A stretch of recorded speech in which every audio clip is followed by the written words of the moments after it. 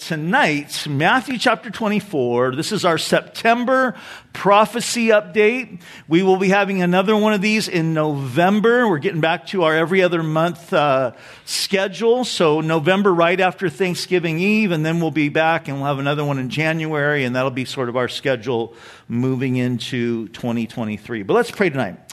Lord, we thank you that you are the wonder-working God. That you are a God who keeps your promises. And Lord, that you have given us in your word these prophecies that indicate to us, that give us insight into the day and age and the time in which we are living. So I pray tonight that you would minister your word to our hearts, that you would stir us up, that you would encourage us. Lord, we remind ourselves that these prophecy updates are not to create within us a sense of escapism, but that of activism as we realize and understand that we are the generation that you have chosen to have on planet Earth at this particular time in history that we believe is leading up to and getting very close to your coming again. So we give you this time tonight, ask that you'd be glorified in it. In Jesus' name, amen. How many of you like doing puzzles? Okay, puzzle people here. I don't have the patience for puzzles. I'm just being honest with you. I don't enjoy them very much, but my wife loves them. And so every year at the holidays, she's breaking out. She goes and gets herself a really great puzzle. Every time we go on vacation, she breaks out a puzzle. And we were, sometime last year, we were at a celebration, a 50-year wedding anniversary celebration that was at the Oceanside Senior Center. And as we were walking out, there was a table there at the Senior Center that had these puzzles for loan. And so we walked up to the table. My wife saw it, and we walked up to the table, and she saw this one that looked just really, really cool. And she likes the puzzles that are big, lots of pieces, super hard, and that's what this one was like. And so we decided to borrow it. Didn't think about that it was probably for the people involved who were part of the Senior Center, and if you're a part of that, I apologize now that we took that. But we didn't think about it at the time. We thought, hey, we live here in Oceanside, and we'll borrow it and we'll bring it back. And so a couple days later, she gets to work on it. And she's working on it for a couple days, and then she gets to the end, and it's missing one piece. Yeah. How frustrating is that, right? To be missing a piece of the puzzle. Well, listen. When it comes to the puzzle that we call Bible prophecy, there's not a single piece missing. There is nothing that needs to yet happen that has been declared and prophesied by the Lord that there's nothing that still needs to be in place leading up to his return for his church. There's nothing that was declared would happen that needs to happen.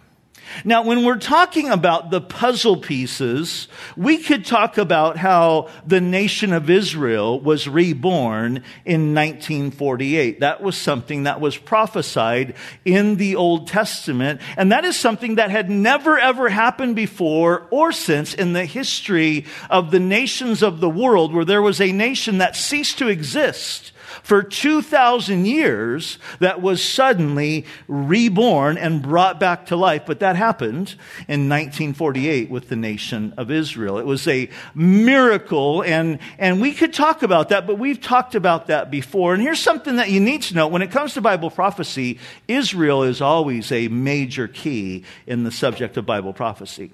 We could also talk about the alliance of Russia and the nation of Iran that's prophesied in Ezekiel chapter 38, how these two nations are going to lead a group of nations into battle against Israel in the last days. And that puzzle piece is also in place, and we've talked about that before as well. We could talk about the rise of globalism around the world and how many leaders in the nations of the world are calling for the world to become more unified, and how globalism is on the rise, and how that puzzle piece is also coming together. And the Bible says that's exactly what's going to happen when the Antichrist comes into play and he sets up his one world governmental system during the tribulation time. But we've talked about that as well. We also have talked about how technology is in place for our world to now go to a cashless society.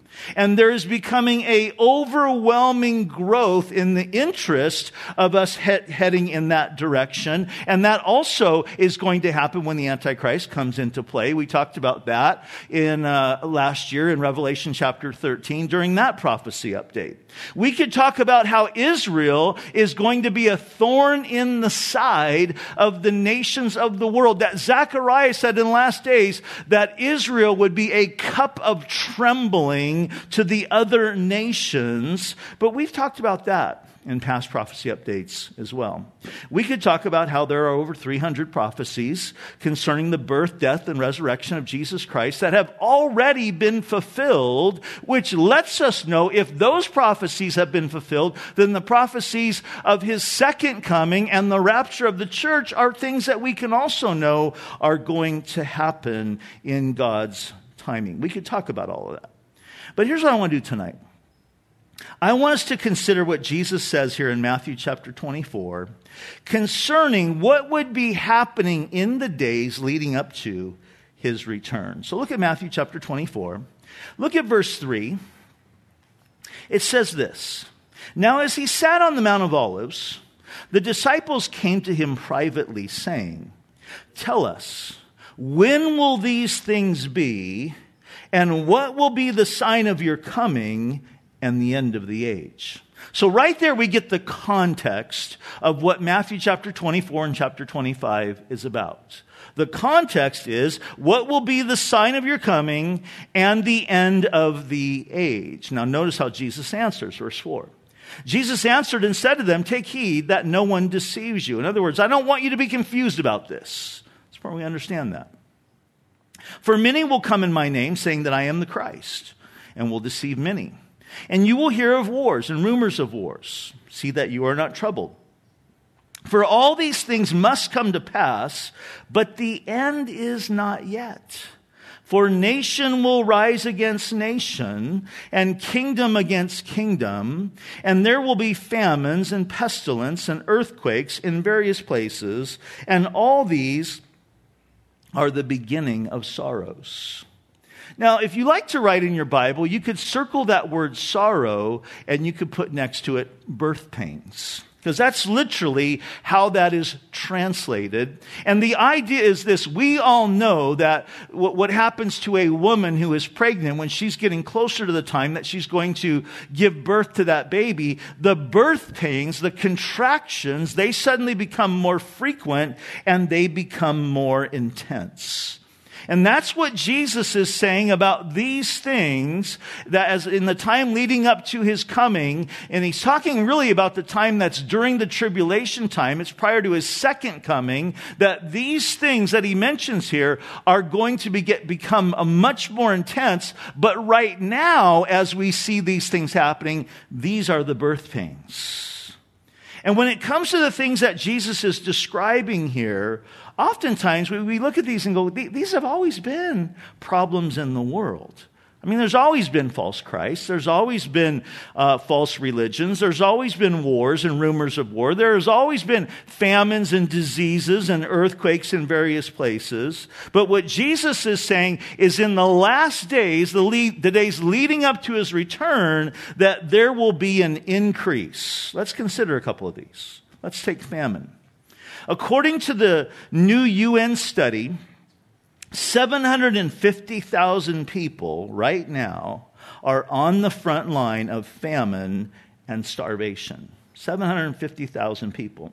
The World Food Program tells us that there is an all-time high of 49 million people in 46 countries at risk of succumbing to famine or famine-like conditions. And at the same time, a total of 276 million people are facing acute food insecurity in 81 countries. It is a major growing problem. Or let's talk about war. Do you realize that wars in the past 90 years have killed more people than during the previous 500 years combined? And an estimated 203 million people were killed by wars in just the 20th century alone. 203 million people. And that's scary to think about, that during the tribulation time, those numbers are going to grow exceedingly. Death by war, famine, and disease. Because we're told in the book of Revelation, there in chapter 6, that after the opening of the fourth seal, think about this, a fourth of the world's population is going to be killed. Now today, the world's population is 8 billion people, so that's 2 billion people who are going to die during that time. And the Bible says, unless those days were shortened, no flesh would survive. So right now, we are experiencing the birth pains. And in those days, the days of the tribulation, though, it's going to be all-out labor. It's going to be intense, and it's going to be horrific. But here's what I want to focus on tonight. Skip down to verse 36. Jesus says, "But of that day and hour, no one knows, not even the angels of heaven, but my Father only. But as the days of Noah were, so also will the coming of the Son of Man be. For as in the days before the flood, they were eating and drinking and marrying and giving in marriage until the day that Noah entered the ark and did not know until the flood came and took them all away. And so also will the coming of the Son of Man be."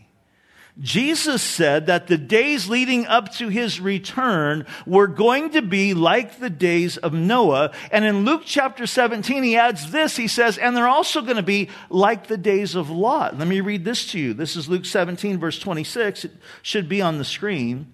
"And as it was in the days of Noah, so also will it be in the days of the Son of Man. They ate and drank and married wives, and they were given in marriage until the day that Noah entered the ark, and the flood came and destroyed them all. And likewise, as it was also in the days of Lot, they ate and drank, and they bought and sold, and they planted and they built. But on the day that Lot went out of Sodom, and it rained fire and brimstone from heaven, and destroyed them all, even so will it be in the day when the Son of Man is revealed." Now here's what's interesting.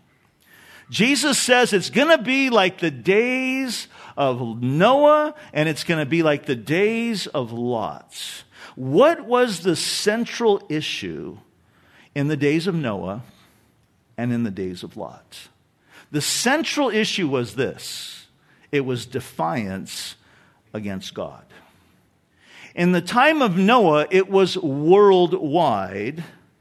Worldwide, people had pushed God out of their culture and out of their lives so that only one family, the family of Noah, think about that.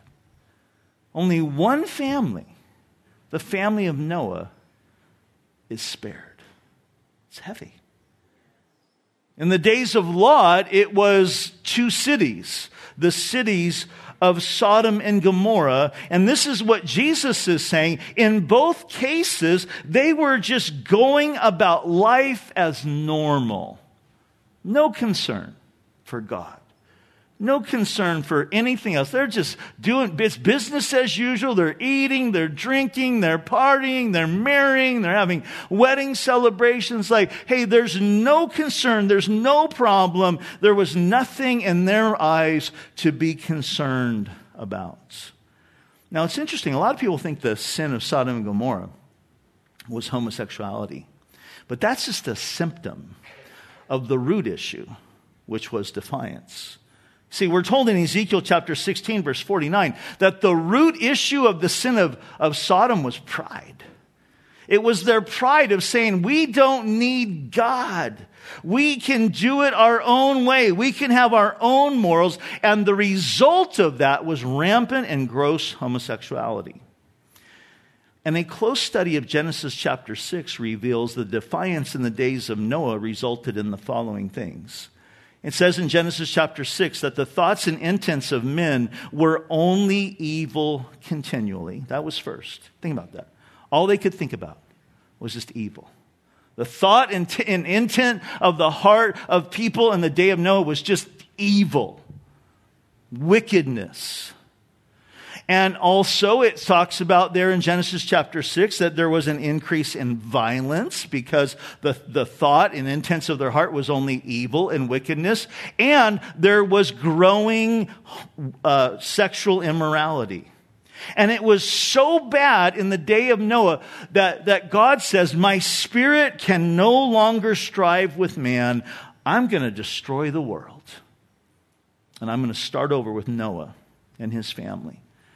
And God was basically doing a similar thing with Sodom and Gomorrah, and their wickedness was so great that God said they needed to be destroyed so that they couldn't affect any of the other people around them by their wickedness. So you could say about Noah and Lot that both of them were last days believers. Noah lived right up into the time of the last day of planet Earth as they knew it at that time. Lot lived right up into the last day of those two cities that were destroyed. And as we close tonight, I want to consider both of these men and what we can learn from them about being last days believers. But the point that I'm making is this, is Jesus said the last days would be like the days of Lot and like the days of Noah. So here's the question that I want us to consider tonight. Are the days that we're living in, like the days of Noah and like the days of Lot? Yeah. Well, let's consider that for a minute. I would say this. At the very least, we're experiencing the birth pains of a culture that is moving more and more in our defiance against God. You know, the UK and Canada are both considered today to be post-Christian countries, post-Christian nations. And historians say that America we're always running about 10 years behind the UK and behind Canada. So if we're not there yet, we definitely are heading in that direction. But how did we get here? Well, consider the history of the Western world. Throughout the Middle Ages, the Western world at least had an understanding of objective truth. The existence of God was taken for granted, which provided a basis for belief of the absolute values of right and wrong. During the Middle Ages, the majority of people believed in God and they believed in the Bible. And then during the time of the Reformation in the 15 and 1600s, that truth was kind of set on fire. But by the time we get to the 1800s, the secular thinking of the Enlightenment period, or what's been called the Age of Reason, radiated from France like a force field all the way across Europe and then into the New Worlds. And many of the Enlightenment thinkers could not only totally shake off their belief in the existence of God. They still believed but they described him as a God who was disinterested and uninvolved with the world. We call that today deism. It's the idea that God made us and just kind of left us alone to kind of do what we wanted to do. That was the popular thinking during the Enlightenment period. And they taught that humans were the true moral force in the universe. And the rising tide of humanistic secularism was introduced into our American educational system by a guy by the name of John Dewey. Dewey was a shy, bookish educator who hailed from Vermont, and Dewey's core principle was the rejection of absolute, unchangeable truth. This humanistic philosophy that Dewey was really the foundational proponent of really became the pervasive thought in American schools, especially at the graduate level. And I think you could say this: the rest is history. That's how we've kind of got to where we are at today. And you could sum up, I think, the defiance of God and digression of the Western world like this. We went from a time where the thinking was, it was impossible to not believe in God. Like everybody believed in God. That was the pervasive, thought. And then we moved into a period where it was like possible to not believe that there was a God. It became possible. Like, yeah, maybe there isn't. Maybe that evolution thing is true. And now we are living in a day and age where it's becoming more and more prevalent that it's impossible to believe in God. And if you believe in God, and if you believe that the Bible is God's word, you are considered today to be weird, and in many places, even dangerous. That's the thinking, that they look at us and go, man, those fundamental Christians, they're dangerous. But this too is part of the signs that Jesus said here in Matthew 24 would be happening in the last days when people were living in defiance against God. Look back at verse 9. He said this: "Then they will deliver you up to tribulation and kill you, and you will be hated by all nations for my name's sake. And then many will be offended and will betray one another and will hate one another. And then many false prophets will rise up and deceive many. And because lawlessness will abound, the love of many will grow cold." The defiance of God that is happening in our day, I think, is marked by three things that Jesus mentions here in these verses in Matthew chapter 24. And those three things I would describe as this: is disdain in verses 9 and 10, deception, and distortion. That we are living in a culture, first of all, of disdain. We are living in the time, in the day and age of what we call cancel culture, right? And that is something that is not going away. It is going to grow. If you think that this is just a passing fad that kind of became popular during the pandemic, you are going to be sorely mistaken. This is only going to grow. And during the time when the Antichrist is in power, cancel culture will be at an all-time high. It will be in full force, because if you're still here, hopefully you won't be, but if you are still here and you don't get along with his plan, you are going to be canceled permanently, if you know what I mean, okay? Now that might be harder for us to imagine, living here in America where, we think, man, it's not that bad. Sure, there's name calling, and sure, there's the silencing, but like nobody's getting killed. Well, did you know that this is already happening in other countries in the world, especially in places like Russia and China? Did you know that between 170 to 360 million people have been killed by their governments in the 20th century? Think how insane that is. In Russia alone, somewhere between 60 to 80 million people have been killed by their government in the 20th century.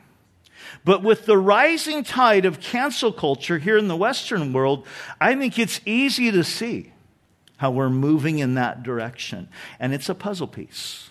It's a sign of the times that we, even though we've never called it that, we've never, I think, looked at that. We think, cancel culture, but that's exactly what the Antichrist is going to do when he comes into power.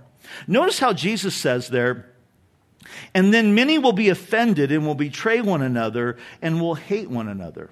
The Greek word translated betray there is very important. It doesn't mean betrayal in the sense of, saying negative things about a coworker so you can get the promotion instead of them. Nor does it mean betraying in terms of deceiving others or turning on someone who might be your friend and stabbing them in the back. The word he uses here is much more serious than that.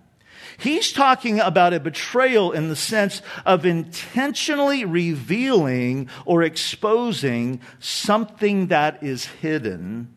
It's the same idea of betraying a secret. It's the very idea of what was happening prior to World War II when Jewish people were being identified by their neighbors to the Nazis. It's that type of betrayal that he's talking about here. So Jesus is describing a culture leading up to the end times that would be marked by people who actively root up, expose, and betray those around them. Now, I think we're living in a world that is becoming more and more like that. I read a story about a pastor by the name of Charles Hodges, who is the pastor of Highlands Church in Birmingham, Alabama. Now, Highlands is a large multicultural church that is actively involved in serving their community. They feed the poor, they volunteer in schools, they engage in taking care of the sick. During the pandemic, the Church of Highlands served thousands of people's meals. They made mass, they hosted blood drives, they helped other churches with their online services. Amazing church, doing amazing things. But one day, Pastor Hodges liked a post on social media from a conservative pundit. And a teacher at the local high school saw that he liked that and took offense to it. And so this high school English teacher living there in Birmingham saw what Pastor Hodges had done. It made her feel uncomfortable. So she created a Facebook post that addressed her discomfort, including an image of Hodges' name next to this notorious like, quote unquote, It blew up. That little like on social media. You think that's like not a big deal? Oh, like that, That little like on social media. Here's what happened. It turned into a big scandal. In less than 2 weeks, the Birmingham Housing Authority voted to cut ties with Pastor Hodges and the Church of the Highlands and no longer allowing the church to rent space for one of its campuses. The Housing Authority also cut ties. Now get this. This is during the pandemic. With Christ Health Center, a separate ministry founded by the Church of the Highlands to provide free health services for residents of public housing. Now stop and think about that. A local government shut down a free clinic in the middle of a pandemic, all because of a like on social media. They said this: Pastor Hodges' views do not reflect those of the Housing Authority of Birmingham District or its residents. But that wasn't even the end. The Birmingham Board of Education also voted to cut ties with the Church of Highlands after the so-called scandal. And for several years, the church had been renting 2 high schools. For 2 of their additional campuses, they rented these 2 high school auditoriums on Sunday morning, and they were paying, get this, more than $800,000 a year for those rental spaces to the school district, and they cut them immediately. How crazy is that? Here locally. It's not just in Alabama. Remember, I hope I don't get in trouble for sharing this, but you remember, because I didn't ask permission, but you'll understand in a minute. But remember during Pride Month when the Vista City Hall was flying the rainbow flag? Remember that? I think they were flying it instead of the American flag. I mean, it was crazy. Another big building. And, well, one of our worship leaders, the handsome bald guy that was leading worship tonight, he wrote a very nice letter to our city council, letting him know that and it wasn't a mean letter, it was a nice letter, letting him know that he didn't think that was right and he didn't approve. And somebody that works for our city government posted that on Facebook and started accusing Joe of being homophobic and a hater and this type of thing. Trying to slander him and slam him on social media. Guys, that's the world that we're living in today, and it's only going to get worse. Our society preaches tolerance, but in reality, we are becoming more intolerant and polarized by the day. And if you don't agree with what is being described by the popular, quote unquote, popular opinion, it's not really the popular opinion. They just have the loudest voices and a lot of money. It's not the popular opinion. But if you do not agree with them and get in line, you can expect to be canceled. You can lose friends. You might lose your livelihood. And it might even get to the point where people are losing their lives. That's the world that we are living in today. A culture that is living in defiance of God becomes a culture of disdain. It also becomes a culture of deception. Look what Jesus said in verse 11. He said that false teachers would be on the rise. And we see young people leaving the church and the faith today in record numbers. We live in an age of they call them the nuns, young people who have no religious affiliation whatsoever. We've all heard about the term deconstruction. People deconstructing their faith, and we've seen popular Christian musicians, popular Christian leaders, and even pastors who have completely denounced their faith. One of the most noteworthy, say, young mega church pastor by the name of Joshua Harris. Some of you might remember his name because when you were younger, he wrote a book that was entitled, I Kissed Dating Goodbye. It sold millions and millions of copies. Well, Harris left his church, divorced his wife, and denounced the faith. And then he had the audacity to post online that he was offering a class. You had to pay for it, but and it was quite expensive. He was offering a class to help young people deconstruct from the faith. How crazy is that? Popular Christian author, former pastor, conference speaker, divorcing his wife, denouncing his faith. And then he's trying to help young people also deconstruct and denounce their faith. I do not want to be him on Judgment Day. I pray for him, but man. Because remember what Jesus said? Jesus said, if you cause someone to stumble, a little one to stumble, it would be better for you to have a millstone. Now, if you don't know what that is, a millstone was like a gigantic, over my head and probably as wide as my arm, solid stone rock that they would use to grind grain. Jesus said, it'd be better for that thing to be attached to his neck and he's thrown into the ocean. You know what happens? That's around your neck, thrown in the ocean. You know what happens? You go straight to the bottom, right? And you're not getting back up. That's what Jesus said about that. And as grieving as this is, it shouldn't surprise us because we're told that this would be happening in the last days. In 1 Timothy chapter 4, Paul wrote this. Now the Spirit expressly says that in the latter times some will depart from the faith, giving heed to deceiving spirits and doctrines of demons. Note that. Not just false teaching, deceiving spirits. And these are doctrines of demons. They're demonic in their influence, speaking lies and hypocrisy, and having their own conscience seared with a hot iron. What that means is that you get to the point, your conscience, you don't feel anymore. You have no conviction anymore. That's how that happens when somebody who is used to be a proclaimer of the truth is now offering to teach people how to deconstruct and denounce their faith. That's somebody who has become past feeling. Conscience seared with a hot iron. Paul would also say in 2 Timothy 2, preach the word. Aren't you glad we preach the word here?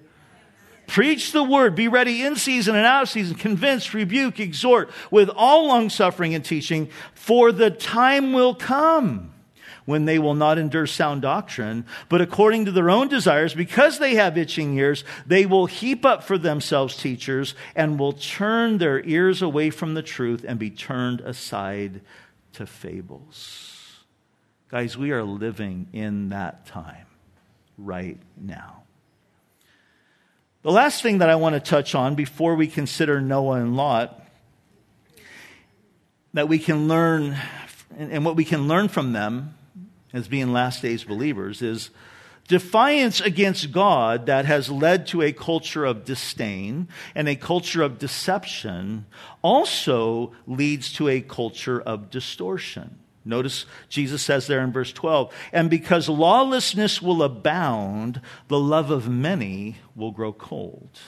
And the idea is that our love for God and our love for one another will be growing cold.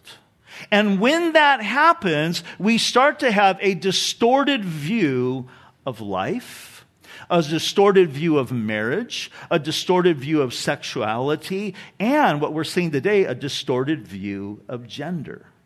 Now listen, when it comes to life, the Bible is very, very clear on how God views life. Let me read to you from Genesis chapter 1, verse 26. It says, then God said, let us make man in our image and according to our likeness. This is God's view of life. We have been created in His image. We have been created to be image bearers of God. That's how much God values us. We are human beings, are uniquely created by God to live in relationships, first with Him and then with each other. We are uniquely created by God with a moral compass. The animal kingdom doesn't have a moral compass. You know, I walk my dog almost every single day, and if I let him, he would poop on my neighbor's lawn every single time. He wants to. He's always trying to go up there. I was like, get off the grass, you know. He has no moral compass. It's like, no idea. I mean, I'm trying to teach him, like, hey, we don't do that. But every single time, he's trying to poop on their grass. He's been neutered. But if he wasn't, and he got out, I mean, he'd be trying to hook up with all the female dogs in the neighborhood, okay? And if your dog did get out and spent the week hooking up with the other female dogs, you know, in the neighborhood, so all the little female dogs in your neighborhood get pregnant, are you like, you know, angry at your dog? No, it's a dog. It's what they do, right? Now, if your son did that, that would be another story, right? I'd be like, okay, man, we got some issues here, you know. Animals, they don't have that moral compass. We have been made uniquely by God with that moral compass. The Bible is also very clear about when life begins, that it begins with conception. Psalm 139, we read, for you formed in my inward parts, and you knitted me together in my mother's womb. Your eyes saw my unformed substance. In your book were written, every one of them, the days that were formed for me, when as yet there was none of them. The Bible is clear on when life begins. Other verses in the Bible that support the value of the unborn life. Jeremiah chapter 5 verse 1 says, before I formed you in the womb, I knew you. And before you were born, I consecrated you and I appointed you a prophet to the nations. Isaiah said in Isaiah 44, as your Redeemer who formed you in the womb. And Paul talked about in Galatians 1 verse 15 that God had set him apart before he was even born. But our culture has distorted that. Our culture wants to say, that's not a baby. That's just tissue. That's just a blob.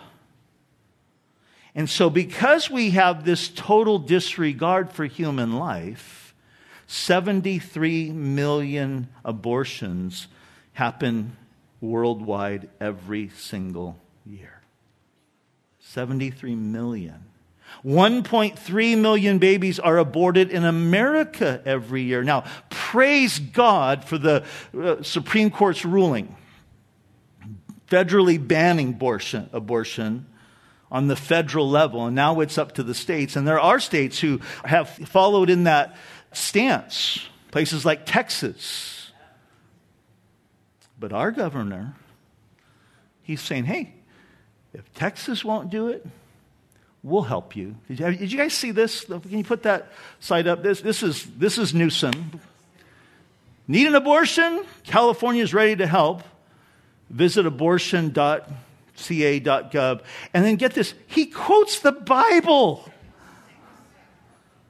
Love your neighbor as yourself. There's no greater commandment than these. How crazy is that? And they're sending these billboards to these other states. It's insane. I don't want to be him on Judgment Day either. Isaiah said this in Isaiah 5. Woe to those who call evil good and good evil, who put darkness for light and light for darkness, who put bitter for sweet and sweet for bitter. Woe to those who are wise in their own eyes and prudent in their own sights. Woe to them. Distortion about life. We're also seeing the distortion today of God's view of gender. There shouldn't be, though. There shouldn't be. It's very clear. God said again in Genesis chapter 1, he said, let us make man in our image according to our likeness. And it says, so God created man in his own image. In his image, God created him. Male and female, he created them. Jesus believed that. Jesus said in Mark chapter 10, verse 6, but from the beginning of creation, God made them male and female.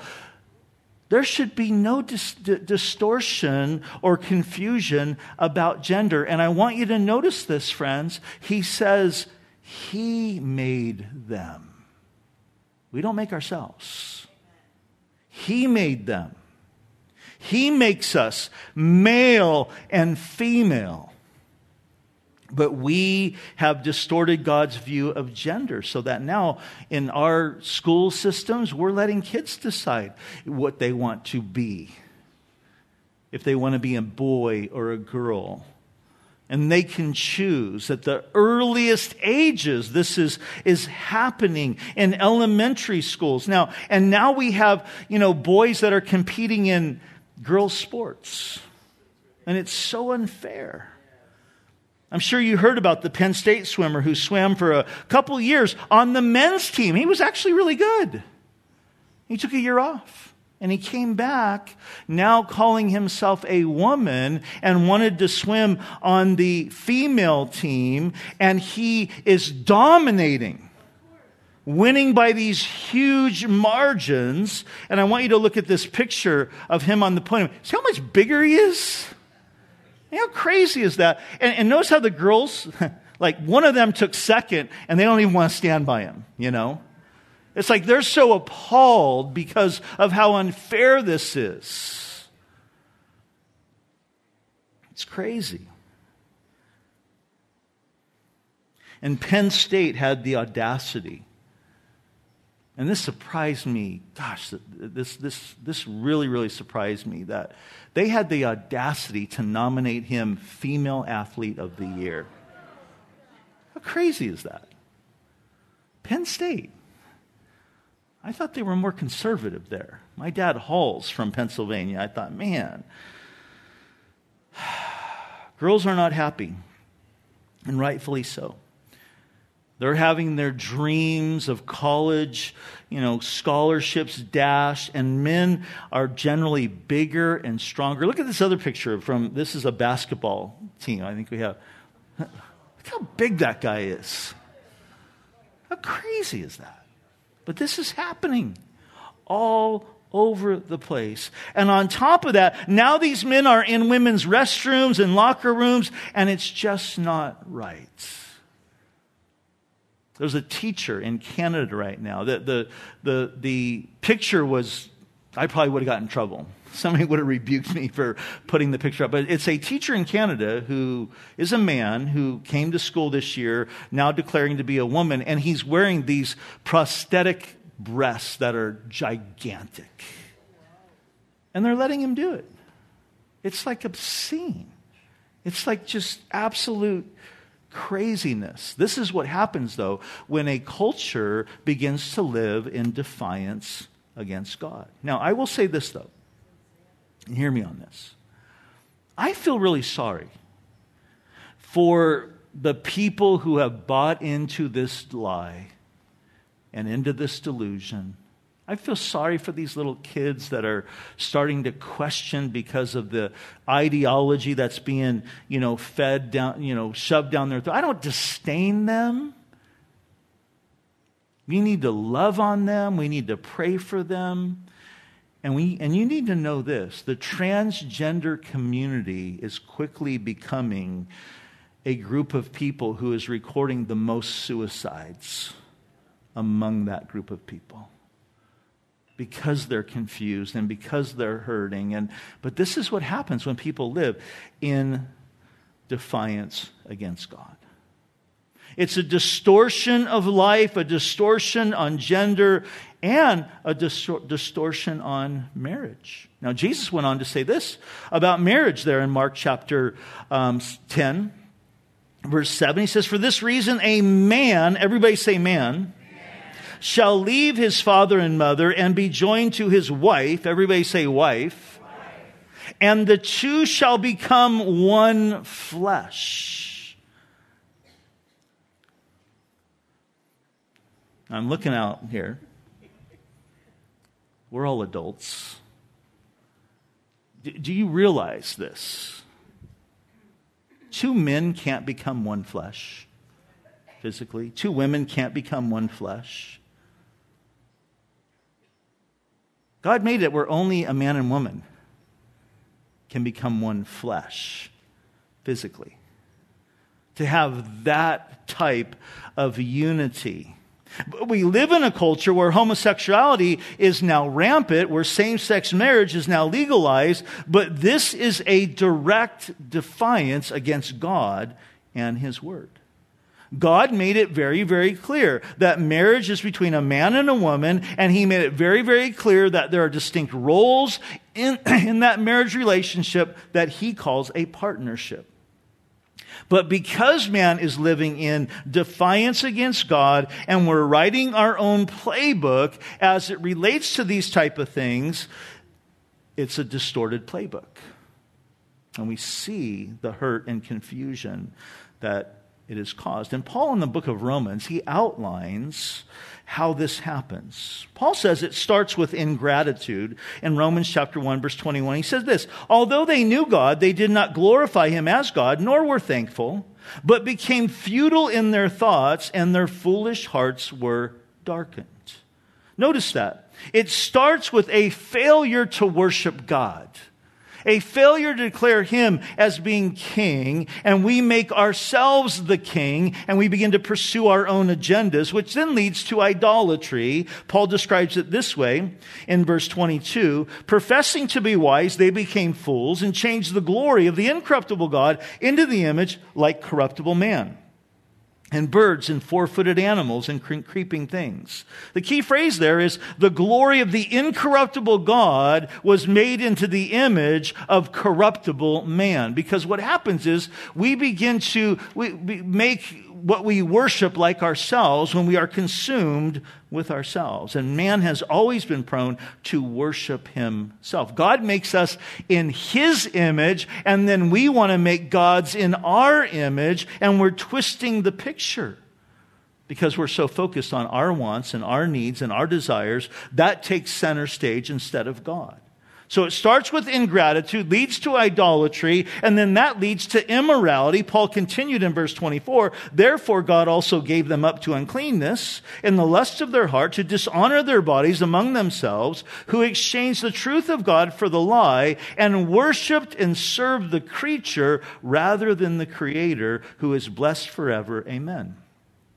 When mankind denies its creator, we succumb to a lust-driven existence. How can I please myself? That's what Paul's describing. And then that immorality leads to iniquity. And he puts it this way in verse 26. For this reason, God gave them up to vile passions. For even their women exchanged the natural use for what is against nature.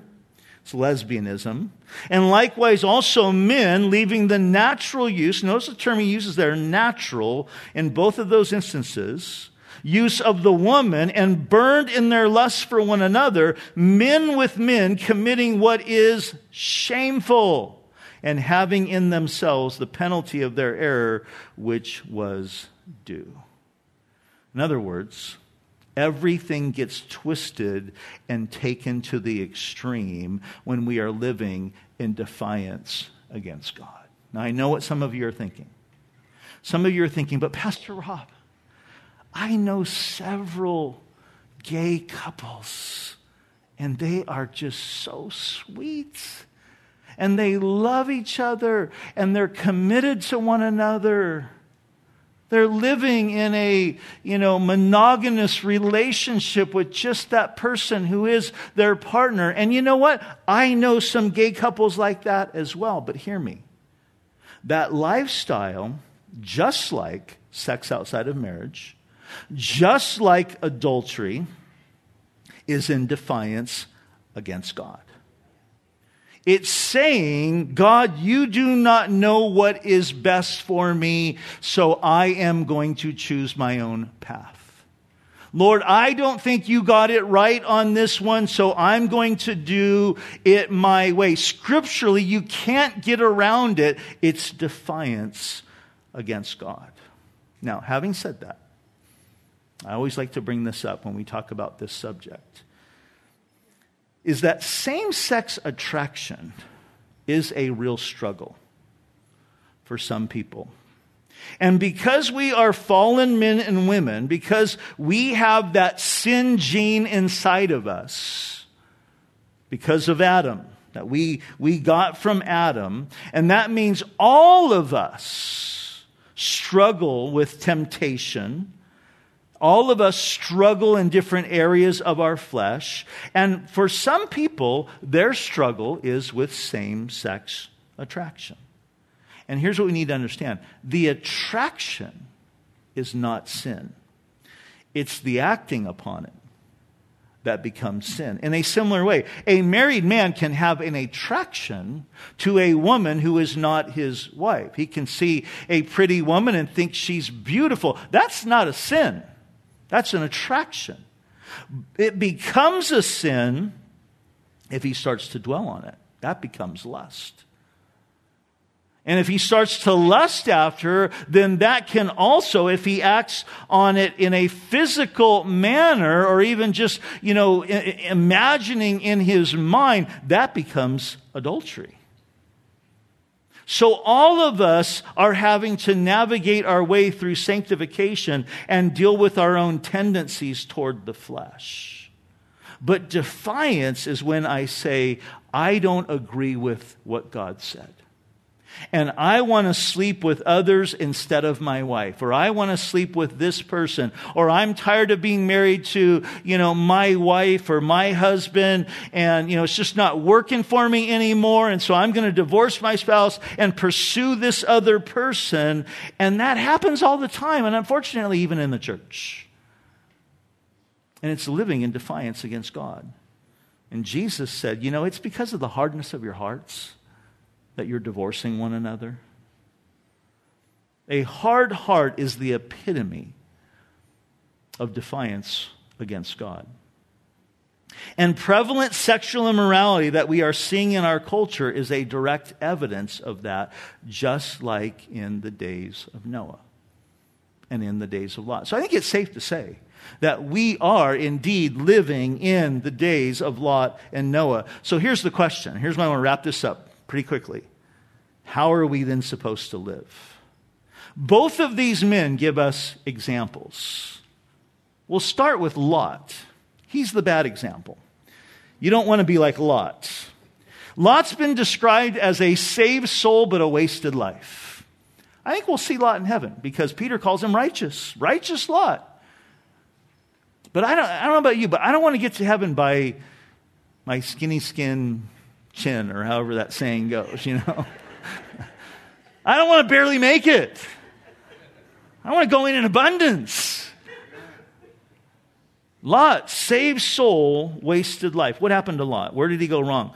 Lot was the nephew of Abraham, and when Abraham left Ur to go to the land that God was calling him to go to, Lot went with him. Early on in their journey, they end up in Egypt, and Egypt was the picture, the epitome at that time of the world in all of its immorality and all of its trappings. But God spared them in Egypt, and they were able to get out of Egypt, and God ended up blessing them. Both of their herds, the herds of Lot, the herds of Abraham, are growing. Their servants are growing. And it's getting to the point where both their herds and all their servants are too big. They're starting to have some disputes that Abraham says to Lot, we need to separate. And I'm going to let you pick. You go in the direction you want to go, and I'll go in the opposite direction. And this is where Lot made his first mistake. Lot was attracted to the world because we're told in Genesis chapter 13, verse 10, that Lot looked at the plains of Sodom and they reminded him of Egypt. They reminded him of the world, and he's like, that's where I want to go. That's the place where I want to be. That's where I want to raise my family, in that place that reminds me of Egypt. He had an attraction to the world. Now, both Jesus and Paul describe the Christian life for believers as being that we're supposed to be in the world, but not of the world. We're living in it, but we're not attached to it. And the way that we're not attached to it is by not being attracted to it. Paul said that we are to realize that we are citizens of heaven. And so Jesus would say, because of that, don't lay up for yourselves treasures here on this earth where moth and rust destroy and thieves break in and steal, but lay up for yourselves treasures in heaven. Paul would say in Romans 12, don't let the world squeeze you into its mold. Keep separate. So Lot, first of all, was attracted to the world. Secondly, Lot pitched his tent toward Sodom. He didn't just move to the plains, but he pitches his tent where it's like every morning he wakes up and he's looking out. Oh, Sodom. Oh, man. I love that place. His attraction because of that grew. And it always does. When you feed the flesh, you know what happens? Your flesh gets stronger. Your attraction gets stronger. Your flesh gets stronger and your spirit gets weaker. And Lot did what we often try to do, where we want to see how close to the world we can get without getting sucked into it. It's like a kid playing with fire. He wants to see how close he can get without getting burned. But you know what happens? He usually gets burned. And you usually get sucked in. And we end up finding ourselves in a place where we're trying to follow the trends of the world, and we want to look like them and dress like them and talk like them. And pretty soon, we're just like them. And there's no distinction. I think one of the worst things that can happen to you is you're at work or you're with some friends, and they say something like this to you. What? You're a Christian? I had no idea. I know people that's happened to. And they're like surprised out of their minds because there was nothing, you were so much like them, there was nothing about you that made them think that you were at all different. The third thing is Lot moves into Sodom. And I don't have time to go into all these verses, so you can look up the references, but Genesis 14:12, we see now he's living in the city. His family's in the city, and they end up being completely engulfed in the culture. And at one point in the story, Lot ends up in a place of leadership in the city. He's sitting in the gates. The gates was like city hall. He's a leader. And I don't know, maybe he got to the point where he was trying to bring reform. Maybe. I don't know. Or maybe he just got so comfortable and so well liked and so accepted that they're like, hey, you'd make a good leader. Why don't you run for office? And whatever the point was, is he ends up in that place. But living in the world took its toll on Lot, and it always does. We're told this in 2 Peter 7. The Lord says, and he delivered righteous Lot, who was oppressed by the filthy conduct of the wicked. For that righteous man dwelling among them tormented his righteous soul from day to day by seeing and hearing of their lawless deeds. Note that, oppressed and tormented. That's what happens when you try to live as a Christian in the world. The fourth thing we see with Lot is that he neglected his family spiritually. When we get to Genesis 18 and God's going to destroy those two cities, Lot goes and he tries to warn his daughters and his son-in-laws that, hey, we got to get out of the city. And they don't even listen to him. They're like, you're crazy. Even his own wife ends up being destroyed. Lot makes it out with only his two daughters. And I can't tell you the number of stories, I don't have time to go into it, but where I have seen families who tried to live too close to the world and their families suffered greatly. Divorces, kids sucked into alcohol and drug addiction. Now that can happen. It can happen to people who are radically following Jesus as well.